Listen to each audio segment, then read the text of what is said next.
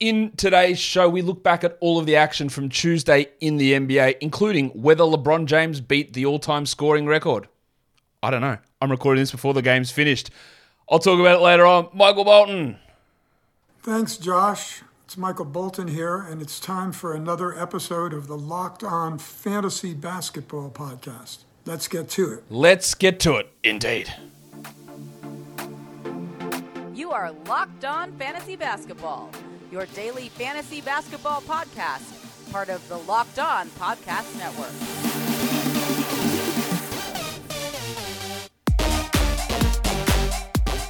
Hello and welcome to the Locked On Fantasy Basketball Podcast, brought to you by Basketball Monster. My name is Josh Lloyd and I am the lead fantasy analyst at basketballmonster.com, and you can find me on Twitter, as always, at redrock_Beeble, on TikTok at redrock_Beeble, and on Instagram at Locked On Fantasy Basketball. Today's episode is brought to you by LinkedIn. LinkedIn Jobs helps you find the qualified candidates that you want to talk to faster. Post your job for free at linkedin.com/LockedOnNBA. Thank you for making Locked On Fantasy Basketball your first listen every day. We are free and available on all platforms. So we're here, ready for Tuesday. We'll talk about LeBron later on. It's annoying that it's the last game of the night because how I record these, I record parts of things through the day and then so I can get it out timely to you guys as soon as that last game's over. So I can't tell you what a historic day in the NBA it is. It looks like it's going to be, but I can't tell you that just yet. We'll talk about it later on. We'll rightfully celebrate LeBron if he does break the record later on in the show. We don't know that yet.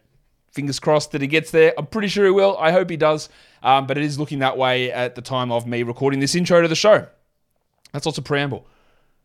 Trade deadline. We are almost there. A day or so away from getting there. Don't forget, live trade deadline show, 1:30 p.m. Eastern, Thursday, February 9th. We'll be going for a couple of hours, talking about the trades that are going down, the implications, immediate reactions to stuff, and having some discussions with some people. Matt Lawson, Zach Hanshu, Mitch Casey are going to be on with me discussing a bunch of things that do go down from the NBA trade deadline and their fantasy basketball ramifications. So hit the link, go hit the thumbs up as well. We get it to 500 likes before we go live. That would be awesome, won't he? Let's get it on, Gilly. I just realized that is the wrong slide. What a great start to the show. Better fix that. There we go. That's much better. We've got updates on Kevin Durant and Zion Williamson, and both of them will not be back before the All-Star break. We're thinking maybe it's the start of March, maybe it's the very end of February for both of these guys to return. We were hopeful. There was some hope, not for Zion. I don't think he was ever hopeful that he was returning before the All-Star break, but there was some hope that Kevin Durant would be able to suit up at some point next week, but that's done. That's dusted. He's out of the All-Star break. Last season, when he came back from that MCL injury post-All-Star, there was really no minutes restriction at all. He just sort of played 35, 36 minutes a night, played back-to-backs as they needed to really push and get wins. They're not in quite as precarious a position, but the longer he is out, the worse it's going to be for them. So we'll see what they end up doing there, but that's obviously not great news for Kevin Durant. It helps a lot of the other players on the Nets that he's going to be out for those extra probably 2 to 3 weeks, I would guess. Maybe 7, 8 more games for Durant, and we'll talk about that when we talk about the Nets game later on. And as for Zion, we just keep rolling with Trey Murphy, a little bit of a boost there for Herb Jones. Brandon Ingram gets a boost as well, as does CJ McCollum in that scenario. We did get 2 trades today. They're pretty inconsequential. Dwayne Dedmon goes from Miami to San Antonio. No, I don't believe that he is going to be someone who eats into Zach Collins or even Charles Bassey's time. It's purely a transactional thing to save the Heat some money. They didn't bring Dedmon in to replace Jakob Poeltl. He's pretty washed at the moment. He has familiarity there, but he'll sort of play that third role that Gorgui Dieng played for a little bit of time, and Dieng's sort of been in and out of that roster, so don't worry about that with Dedmon. And Kessler Edwards goes from Brooklyn to Sacramento. Their wing depth is pretty horrible. Like KZ Okpala is the next best wing, so Kessler Edwards is probably better than Okpala. But he's going to play in their G League, and then he's not going to see many minutes anyway. So I do like Edwards a little bit long-term as maybe a guy that can be a rotational piece. I don't think that's going to happen this season, but they are the 2 trades that went down. So they are worth talking about because they're trades that happened, but obviously not really impacting anything from a fantasy point of view. If you look at the top waiver ads over the last 24 hours, number 1 was Edmund Sumner, and he lost basically all of his value today with Ben Simmons back. Pushed him to the bench. He barely played.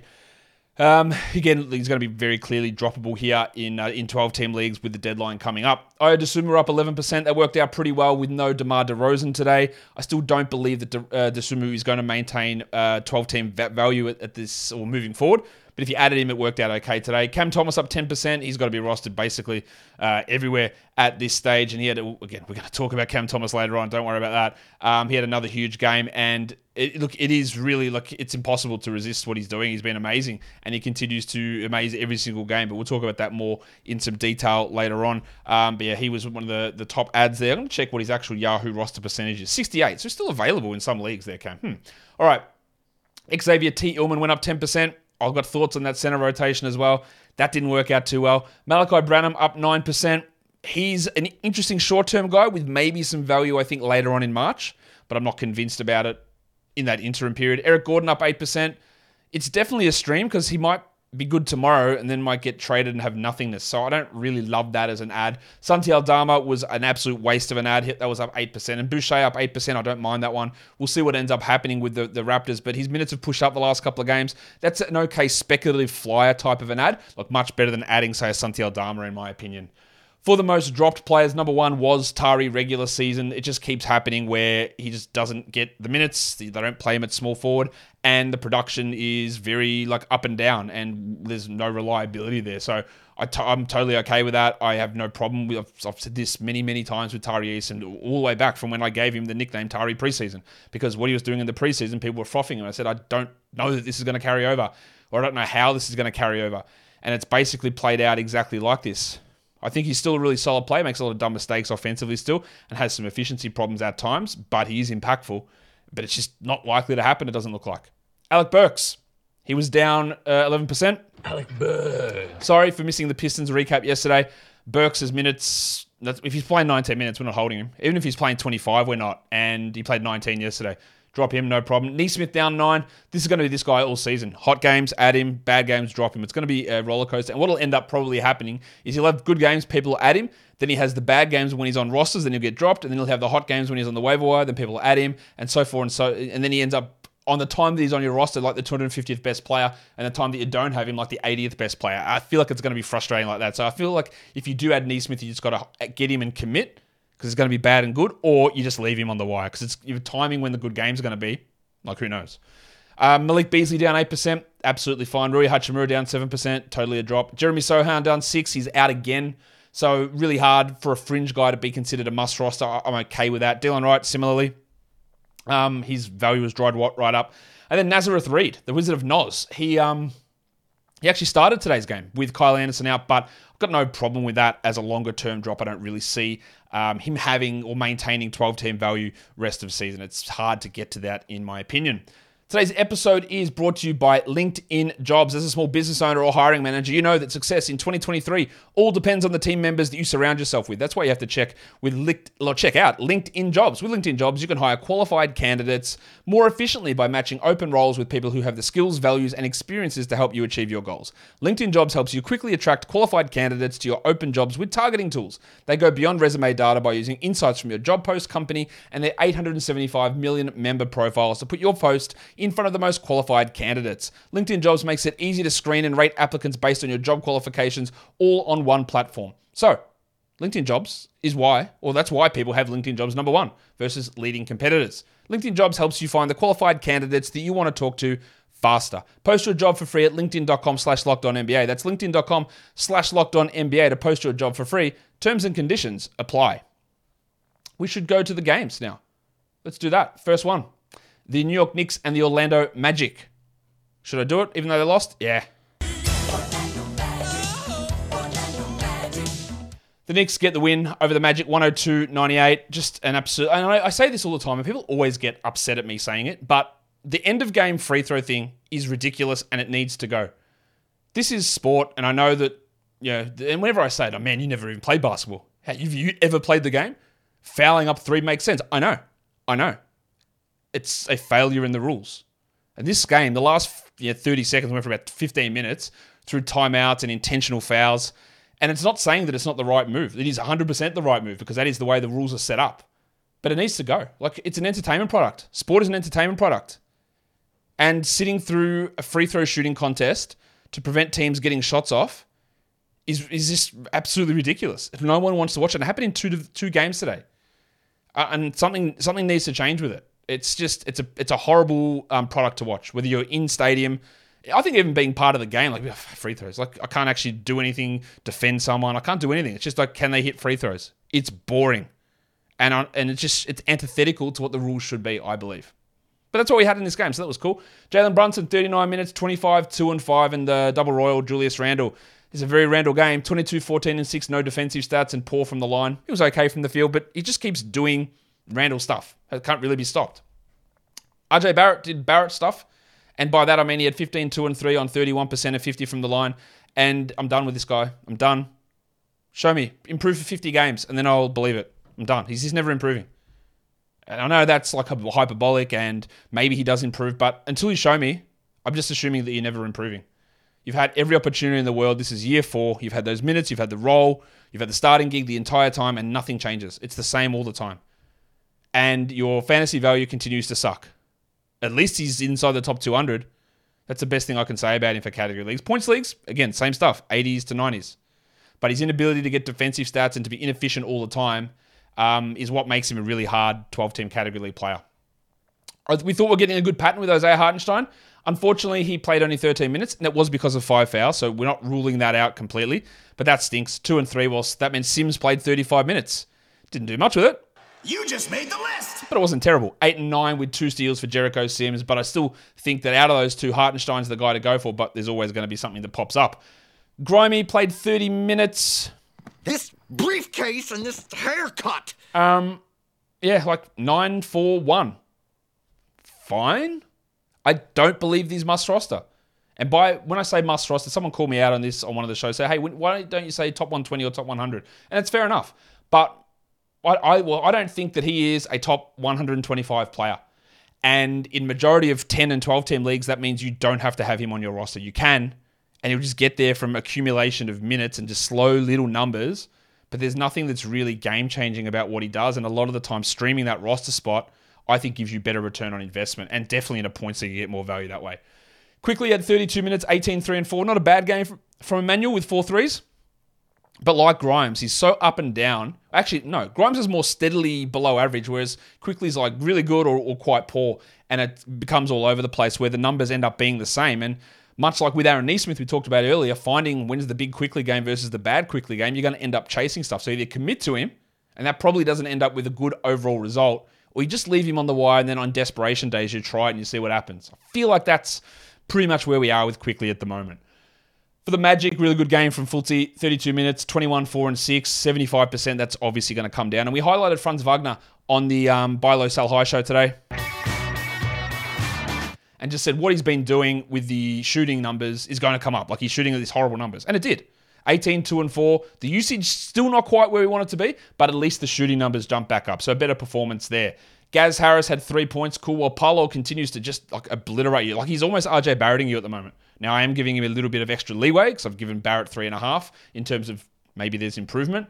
But 16, 8 and 5, 40 from the field, 50 from the line. They're really bad. And that's what drops him way down the rankings. It's going to be his fantasy ranking spot next season. I think is going to be really divisive. Be interesting to see what happens. Bol had 0 points in 14 minutes, while John Isaac played 12 and had 2 and 5. Again, Isaac's a luxury stash. Bol's not even that.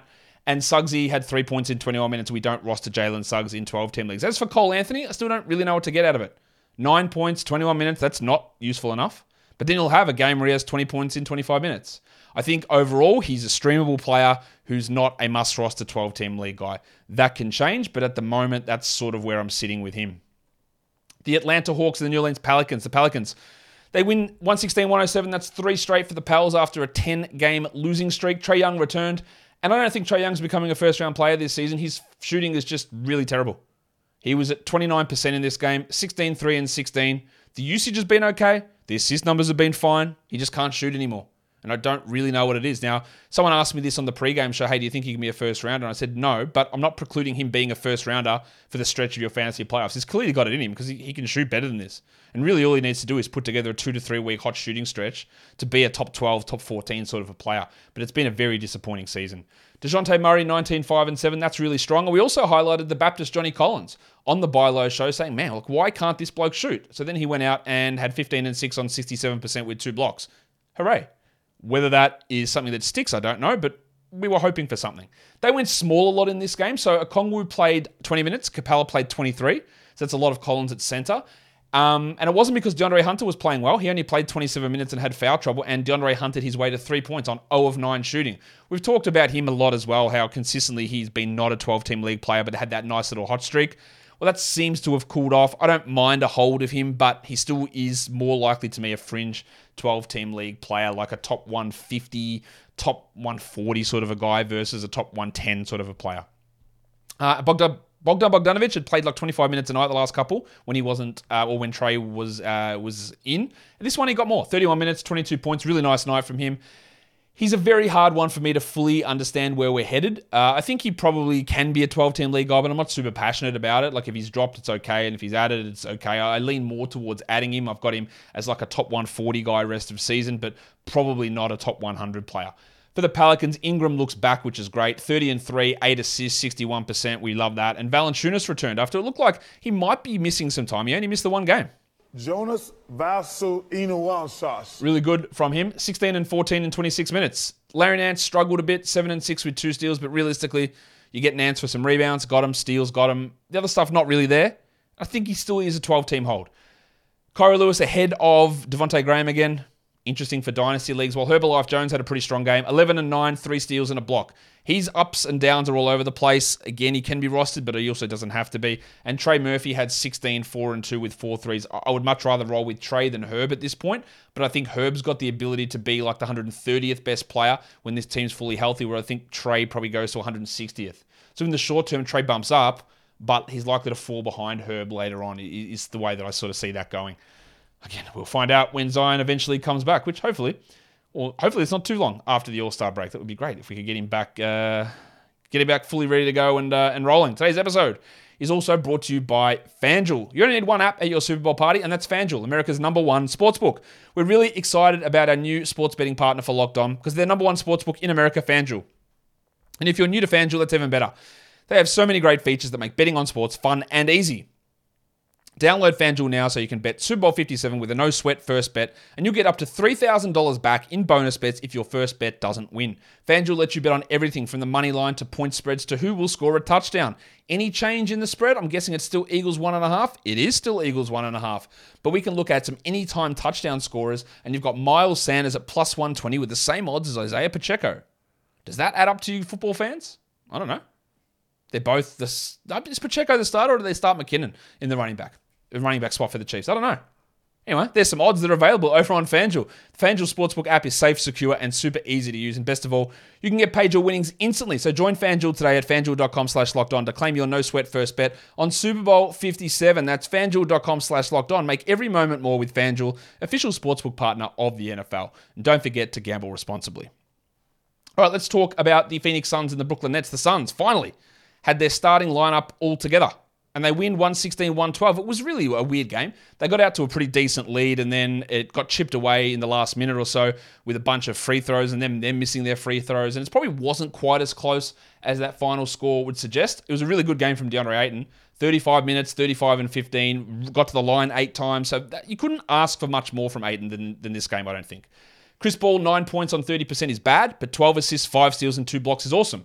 And it was great to have Devin Booker back out there. 26 minutes, 19, 4, and 6. A bit rusty, missed a couple of late free throws. The 26 minutes is encouraging. He shouldn't be too far away from getting 30. That's a really, really positive sign. And with Devin Booker back, Cam Johnson still was able to do his thing. 14 and 5, 2 threes, good efficiency. Someone asked me, what is Cam Johnson as a player for a category league? And I said, he's a points and threes guy, but he does it on good efficiency, as opposed to a Tim Hardaway or a Malik Beasley who can do it on 43%. He does it on 51, 52. And that's where he gets a slight edge over those guys. Don't expect too much more. He's never going to get to the line in big volume. He's not going to be an assists or steals or blocks guy. He's a points and threes. He's Michael Porter Jr. He's points and threes with strong field goal percentage. And that's the extra kick that he gets over some of those gunner type guards. And he sort of did it here. We also had Mikal Bridges on the buy low, sell high, talking about, hey, what's going to happen when Booker returns? What's going to happen to his usage? His usage didn't actually drop that much. We talked about his assist rate. That did. So he went down to 21, 8, and 2. But he still shot inefficiently. 44% from the field with a 22 usage. I think there's going to be a bit of a drop-off on his usage. I think he was a 15% usage player last season. So there is a fair way that can drop off. I don't know that it will, but there is a fair way that can drop. But overall, a pretty solid game there, I think, from Mikal Bridges. Torrey Craig had 25 minutes. Also had some horrendous turnovers towards the end of the game that basically let the Nets get back in it. He had 3 and 4 in 25 minutes. I don't imagine those 25 minutes will stick at that level. Well, Damo Lee had 5 points in 22. And then on the net side of things, what about Cam Thomas? Just amazing. Again, like this level of scoring is ridiculous. But you know what? We still don't actually know what's going to happen with this team because there's still no Kevin Durant, out for at least 4 to 5 more games. Probably more, but at least 4 to 5. Finney-Smith and Dinwiddie didn't play. And Seth Curry is probably 2 to 3 games away as well. So we still don't fully understand. Now, I said I wouldn't have added him after the trade because I didn't expect him to be able to have long-term value. Right? And I still don't know the answer to that question because we don't know because there's still a lot that has to happen. But I also didn't expect him to have the best scoring run of any young player in the history of the NBA, which he did. He ended up with 43 points with 3 threes, 5 rebounds, 3 assists, a steal, and a block. Now, some of the elite shooting did drop off here, 48% shooting overall, but he still hit 57% of his twos, and he went a crazy 18 of 20 from the line. Now, I did tweet this out, and people act like I was just hating on the guy, but what was important to note, he had 22 first half points, and he was doing the same thing that he always does. Great efficiency. They were giving him the ball every time. In the second half, the Suns went, no. Like, they just said, no, you're not doing this. And they sent a lot of double teams at him, and they got a lot of turnovers off him, were able to strip the ball off him and force him into some bad shots. And he had like 8 points in the second half and shot 1 of 8. And then in the last 1 minute and 30 seconds, he scored 13 points on a lot of those fouls, which is still unbelievable that he was able to, even in a half where they targeted him, and he struggled with the shot and he couldn't get anything going, that he was still able to get to 40 points and still score 21 points in that second half, despite being really enveloped for 22 and a half minutes out of the 24 in the second half. They had his number for that time, and he still broke free for a crazy scoring stretch. That is like a testament to how good of a scorer he is, and he is an unbelievably good scorer. I still don't know where he fits in, but what I do know is that Joe Harris looks washed, so I can easily see Joe Harris being kicked out of the rotation now for Thomas, and I didn't, 3 days ago, I didn't think that would be possible.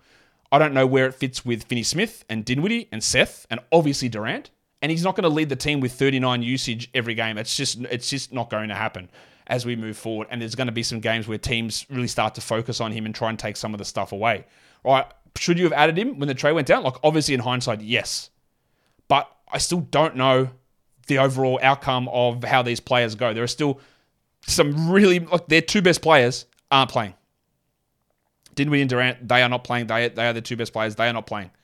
And we don't know what it impacts. We don't know if Thomas will start. Will they start Dinwiddie, Thomas, Simmons, Finney-Smith, Claxton, leaving O'Neal and Curry on the bench, and then you still got Durant to fit into that? There's just so many complicating factors here. I still believe that trying to sell high on him, and I reckon you can get top 60 value from some people, but others you don't. You just ride it out. But if you can coerce someone into doing that, it's a big W. Surely it is. And if you can't, you just enjoy what you're getting. I get stuff wrong all the time. And I didn't expect, again, but I try to look at it this way and go, if I had to come out and say, you know what, guys, I think Cam's going to drop 40 in a row, 40 points, 3 games in a row, and do it on 40% usage and be a 60% three-point shooter, like, it's insane to predict that. And I obviously didn't, and he did it, so in the end, the result is wrong. But I still don't know what's going to happen. You don't know, I don't know, nobody knows what's going to happen, and I maintain a level of some degree of skepticism as to him being able to maintain this. But this is obviously a historic run, a fantastic run, and it's great to see. And the book is still open to see where it goes. Claxton was pretty good as well. 17 and 13 with 3 steals, while Sumner lost everything.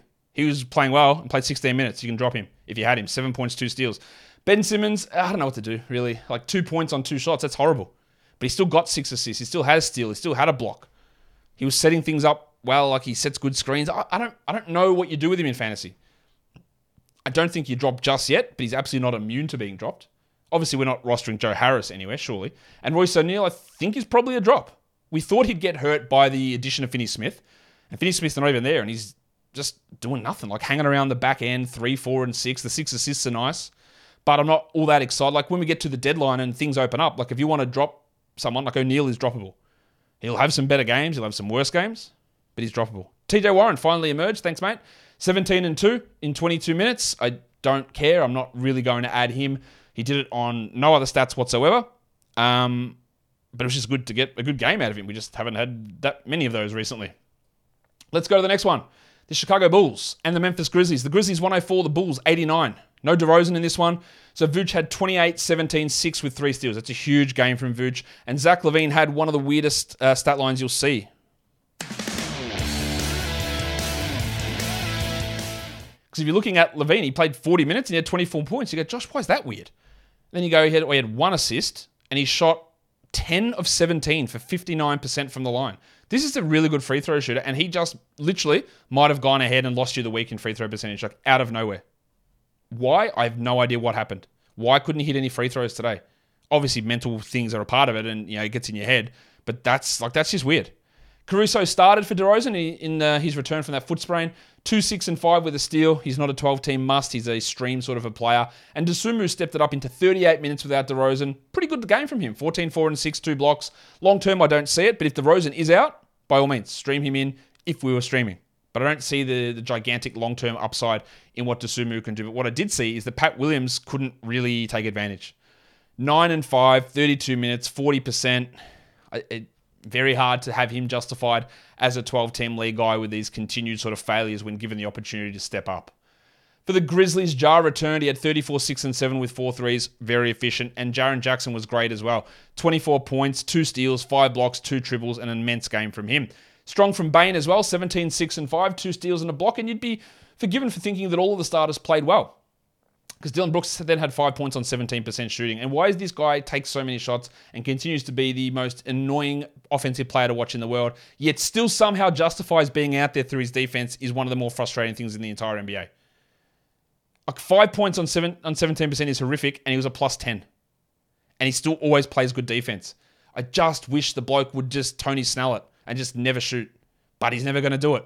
And it's the trade-off, apparently, dealing with him and his personality, that you got to let him make these mistakes, which probably ends up hampering this team in the long run in order to get his good defense. I talked about people adding Santi Aldama. He had 5 points in 17 minutes. It's a pretty clear drop there. While the center situation, I don't know anymore. Xavier Tillman played 23 minutes and had 6 and 2, while Clark had 13 and 13 in 25 minutes. And it's getting to the stage, well, it's not getting there, it's there. It's not worth the hassle to figure out who's going to start each game and who's going to get the minutes each game and trying to guess and then blowing a waiver ad and blowing a game. It's not worth it. I'd rather someone else deal with the nonsense and just go with other players. Because I don't know game by game who's going to play the minutes, who's going to get the starting job, who's going to perform. Nobody does. It's all over the place. There was not like there was foul trouble here from Tillman. Clark had a good run coming off the bench, but we can't trust any of it. And the thing that's interesting is Tillman's 155th over the last week and Clark's 157th. Both the same, both outside of 12 teams. And you know what? That's where I think I'll leave them. It's just too frustrating to try and work out when it's happening, why it's happening. When there's no rhyme nor reason or no easily discernible pattern, I think you just get yourself lost and probably sacrificing a lot by trying to chase that, find the right guy, and waste waiver moves on it. It just doesn't feel like the payoff is going to be worth it to do that. I don't really know how much we take out of this game, but it was a blow. It's like 80-40 in like the second quarter or start of the third quarter or something like that. The Nuggets beat the Wolves 146-112. This is what you need to know. Josh Minott played 17 minutes and had 11 points with 2 blocks. I mean, that's all well and good for old Joshy, but like, what are we taking out of this game? The answer is absolutely nothing. D'Angelo Russell got ejected. This game, again, should I even say a single thing about this game? I don't think so. I'm trying to just scan through to see if anything actually stands out. And the answer is just no. Like, there's not. Now, they play tomorrow, the Wolves, so they preserved a lot of guys like Gobert. McLaughlin played only 8 minutes, so he might go tomorrow. Kyle Anderson was out. We only got 21 minutes from Ant, but there's nothing. There's honestly nothing to say. Absolutely nothing to read into, nothing to take away, and I'm not going to waste your time with it anymore. For the Nuggets, again, what are we taking away here? We had Maga Porter Jr. have 30 points. They did this without Jamal Murray. Jokic had 20 and 12 with 16 assists, a huge game. Aaron Gordon had just an astonishing performance. 24, 3 and 8, 4 steals and 2 blocks. But the opponent was useless. Still didn't get any Bones Hyland minutes, of course. Bruce Brown started, only played 9 minutes. I think he's a hold. Like, I don't think you do anything based on this. Like, Chanchar was pretty good, but what do? Nothing. Just a terrible game in the middle of a day full of interesting games and interesting performances. And honestly, I'm not going to waste your time with it. There's just no point diving through the details to tell you absolutely nothing. So now let's do the final game of the night. And yes, it happened. It was probably always likely going to happen. LeBron James breaks the NBA's all-time scoring mark, and the Lakers lose by 3 to the Thunder at home. We'll talk about the Thunder first, 133 over the Lakers, 130. How about old mate, the Bronco, Jalen Williams? Broncos country, let's ride. He'd been struggling a little bit the last week. 25, 7 and 2, 6 steals and a block. 53% shooting, 24 usage. That's a fantastic performance. He remains a 12-team league guy pretty obviously, while Shea had 30 with 8 assists and 2 steals, and Giddey had 20 and 5 with 6 assists. Bit empty outside of those points, rebounds, assists there for Giddey, but still strong numbers. Giddey prior to today was the 17th ranked player over the last week, which is a little bit surprising, ahead of Shea. I think probably the most surprising game here was Lakers legend Mike Muscala having 16 points with 4 threes. Or maybe it was Isaiah Joe having 15 points with 5 threes. Both of those guys are always in the mix as 3-point streamers. But the actual real surprising performance was Pig Williams, who started along with Kenrich Williams and Bronco Williams. Pig played 31 minutes, 14, 7 and 7 with 2 steals. That's really good. And you look at that and you go, ooh, okay. And then you look at it, the assist reel, and I haven't mentioned it, probably to my own detriment, enough on this show. He's got an assist rate, Jalen Williams, Pig Williams, of like 4.2 per 100 possessions, which for a center is actually really bloody high. So he's been flashing this a little bit. Now, of course, it's hard to have confidence in how they start a center every game, but he started 2 in a row. Now, of course, they changed and moved Aaron Wiggins out of the lineup and put Kenrich Williams in, so there was still a change. But Pig Williams started 2 in a row. I don't think he's an ad, especially we've got Robinson Earl coming back. But he's a very hard watch. It's a very, very interesting watch. 14, 7, 7, 2 steals and 2 blocks. Now, as a center, he literally never gets blocks. I think he's had like 5 all season. I don't know. It's something stupidly low. I don't have it in front of me. He hasn't got any blocks all season. But the assists are interesting. The minutes are interesting. He hit a couple of threes. I'm very much watching Pig Williams here. Again, I think they'll go Pig and Kenrich and Muscala and then Robinson Earl and a bunch of guys rotating through. But we saw a little bit of that early on with Bronco Williams, and then he established. I wonder if Pig can establish himself as well. I'm not ready to make that call. I'm not going to add him. But if you're in a deeper league, you probably, like a real deep 20-team, 30-team, you probably want to consider it. Very interesting, that little development there. Little wrinkle that gets hidden in a historic performance on the other side. And that is LeBron James, who played 34 minutes. LeBron James. He needed 36 points to break the record. He got to 38 and then just said, I'm done, and sat down. And I'm telling you now, I said this on a Sal High show a couple of weeks ago. Now that he's broken the record, that foot is really bothering him. The game was close to the end. He was on the bench. There's no...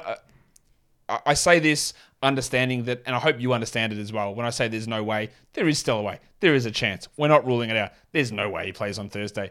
I think we should at least look at it as mark it in our head that LeBron is doubtful for Thursday. They'll mark him questionable on the injury report. There's no way he's playing. He is going to sit some games here down the stretch. The foot is legitimately hurt. He's broken the record. There are going to be games off here. And Thursday is going to be one of them. I'm pretty sure. 38, 7 and 3, 3 steals, 4 triples. He's been amazing, LeBron, all season. He was amazing in this game. When he wanted to, he just did whatever he wanted. And at this age and at this level of miles on his body, it really is unbelievable. Now, I actually don't care about the GOAT debate. I know as soon as you put something out, people just get so fired up. Man, it's definitely LeBron. It's Michael Jordan. I actually don't care either way, and I don't think it actually matters that much. But he's at least, you got to have that discussion about it if you want to. I don't want to. He's been awesome. He continues to be awesome. He does some weird things that are corny sometimes off the court. He's frustrating with some of the middling in the front office. We know all of this. But as an encore performer, like some of the stuff is ridiculous, and he did it again here. I thought Anthony Davis was bad in this game. I don't know what was going on. He just didn't look right at all. 13 and 8, 3 steals and a block. That's not a terrible performance, but he just looked off.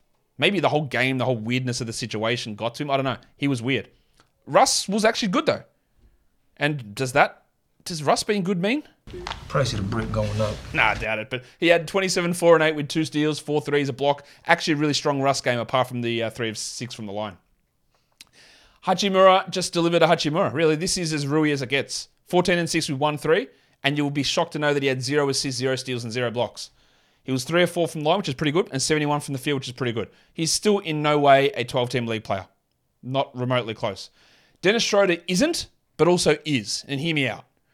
10 points, 2 rebounds, 3 assists is a bad line. He didn't hit any threes, and when this team is like this, there's no reason to have Dennis Schroeder. But if you've got him, as I said, I am mentally marking LeBron James as doubtful for Thursday, and that means Schroeder gets more usage and ball handling chances, and therefore you want to hold him through that game. And he might have intermittent value in games that LeBron sits rest the way. But that, and he does this so often, is not remotely a 12-team league guy. Obviously, obviously, Lonnie Walker isn't either. 8 points for him. And Pat Beverley had 7 points in his time, and we can feel comfortable dropping Tom Bryant. Some people are still holding him. 4 and 5 in 17 minutes. You add him if Davis is out, and you drop him as soon as Davis plays. Pretty easy playbook to read through there, I think. Let's look at the lines of the night. Monstrous does go to the big chungus himself, Nikola Jokic.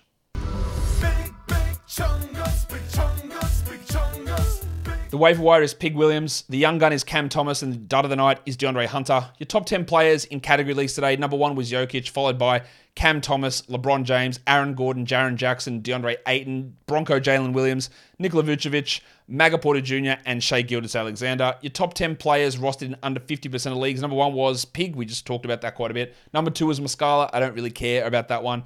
Dosunmu, if DeRozan's out, sure, we can consider him. I think the upside's low. And then there's just a bunch of nothing here. Number 4, Josh Minor. That game is one of the least important games I've ever seen. Number 5 is Vlatko Čančar. Again, same game, don't care. Number 6 is Luka Garza. Oh, guess what? Same game, don't care. Number 7 was Isaiah Joe. Always a good 3-point streamer. Number 8 was Jericho Sims because Hartenstein got into foul trouble. 10 was Tony Warren. He's had so many chances to impress me and he hasn't. I'm not budging on that one. And then Ish Smith at number 10 because, again, that game was stupid. The top 10 players in points leagues today, number 1 was Vooch, followed by Jokic, Cam Thomas, LeBron James, Ayton, Aaron Gordon, Jalen Williams, the Bronco, Ja Morant, Jaren Jackson, and Christopher Paul. And that will do it for me today. Don't forget to follow this podcast on Apple Podcasts, Google Podcasts, Stitcher, Spotify, and on the Odyssey app. And if you're here on YouTube, thumb it up. Leave your comments down below. Guys, we are done here. Thank you so much for listening, everyone. See ya.